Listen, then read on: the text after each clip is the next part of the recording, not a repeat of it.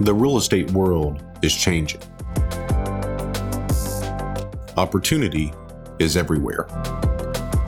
It has never been so easy to connect, share, and bring people together. We're learning from others and finding the very best in ourselves.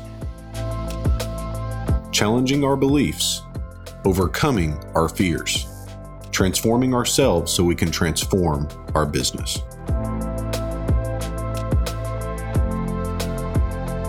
This is Investor Creator.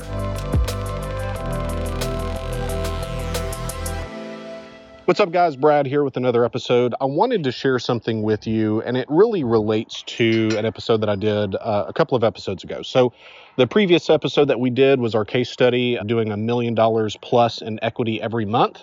So that's our equity capture. And guys, it doesn't look like that's slowing down whatsoever. In fact, I think it's increasing. Today's the 5th of the month. I know that we have 3 $100,000 net equity deals and then another 3 or 4 on top of that. And so things are definitely not slowing down. But, I'm here in the cul-de-sac with my kids. It's Sunday afternoon, day before Labor Day, and just had this thought. So the episode before that, I talk about one of the biggest issues that I see in the business is this idea of misallocation of resources. So that it doesn't take time or money at all in any length to create a successful business. And I get it that that's kind of what the gurus teach. And they kind of say that you don't have to have any time or any money to make something happen. And I just don't see that to be true. And I do want to be honest with you guys, the way that I see it.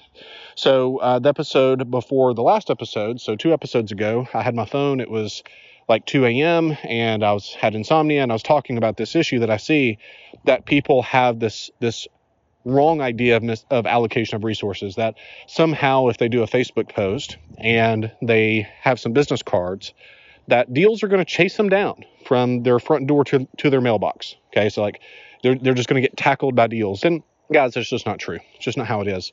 And I think that anybody that's been successful at a high level at anything would agree that it takes time and effort, and in the business world, generally a little bit of money to create what they need to create. Okay. I didn't say a ton of money, but something. Okay. You can't be behind on your rent and make this business work in general. Okay.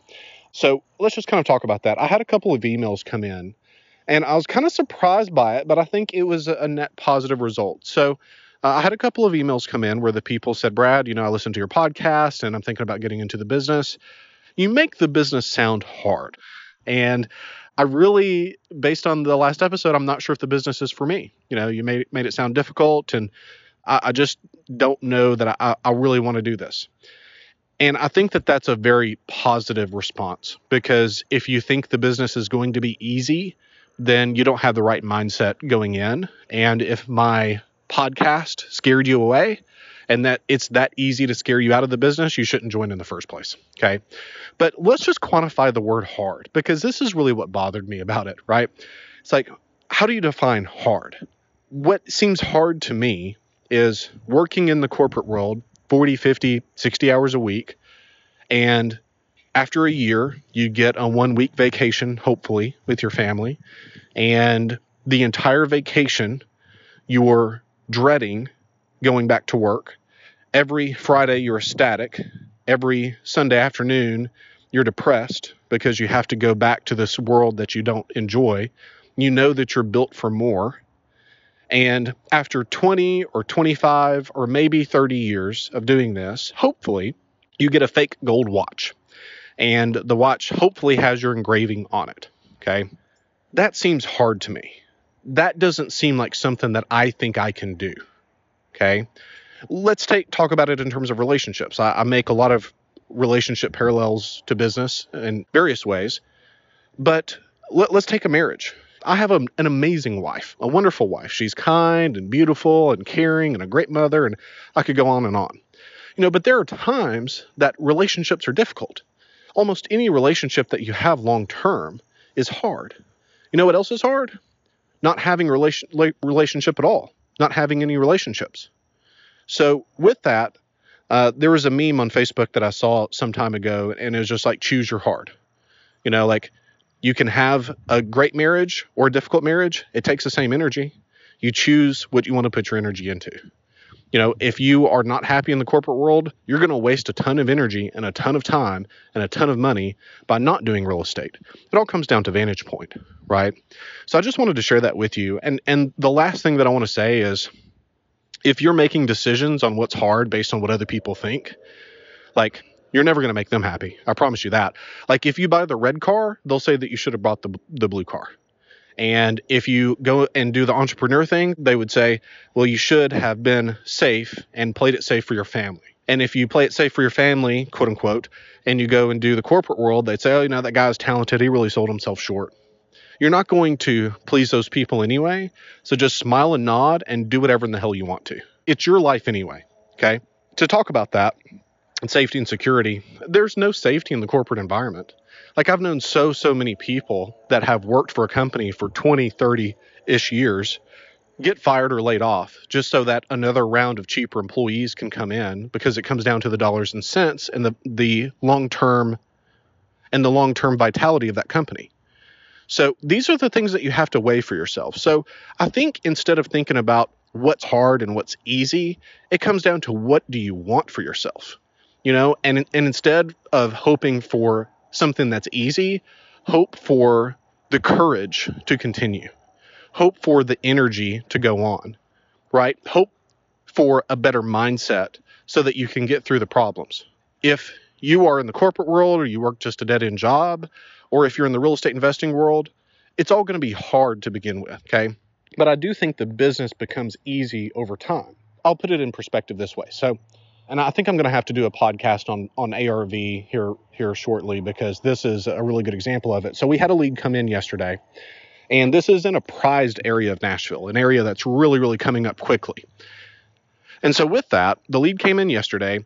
We didn't get in contact with them yesterday. We got in contact with them today, and we thought the numbers were something like this. So the mortgage was 0.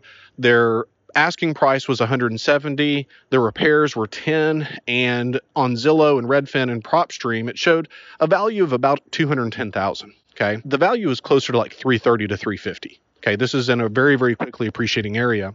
And James tagged me on our CRM and said, hey, can you look at this? I really can't tag a value on this. Let's just see what you think. And so within 2 minutes, I saw what the value really was, because I was not looking at estimated values based on these calculators. I was looking at the comparable sales, and one street over, there was one very similar size, I think has less aesthetics from the curb, sold for $330 very, very quickly, was not rehabbed well, all of that. Okay.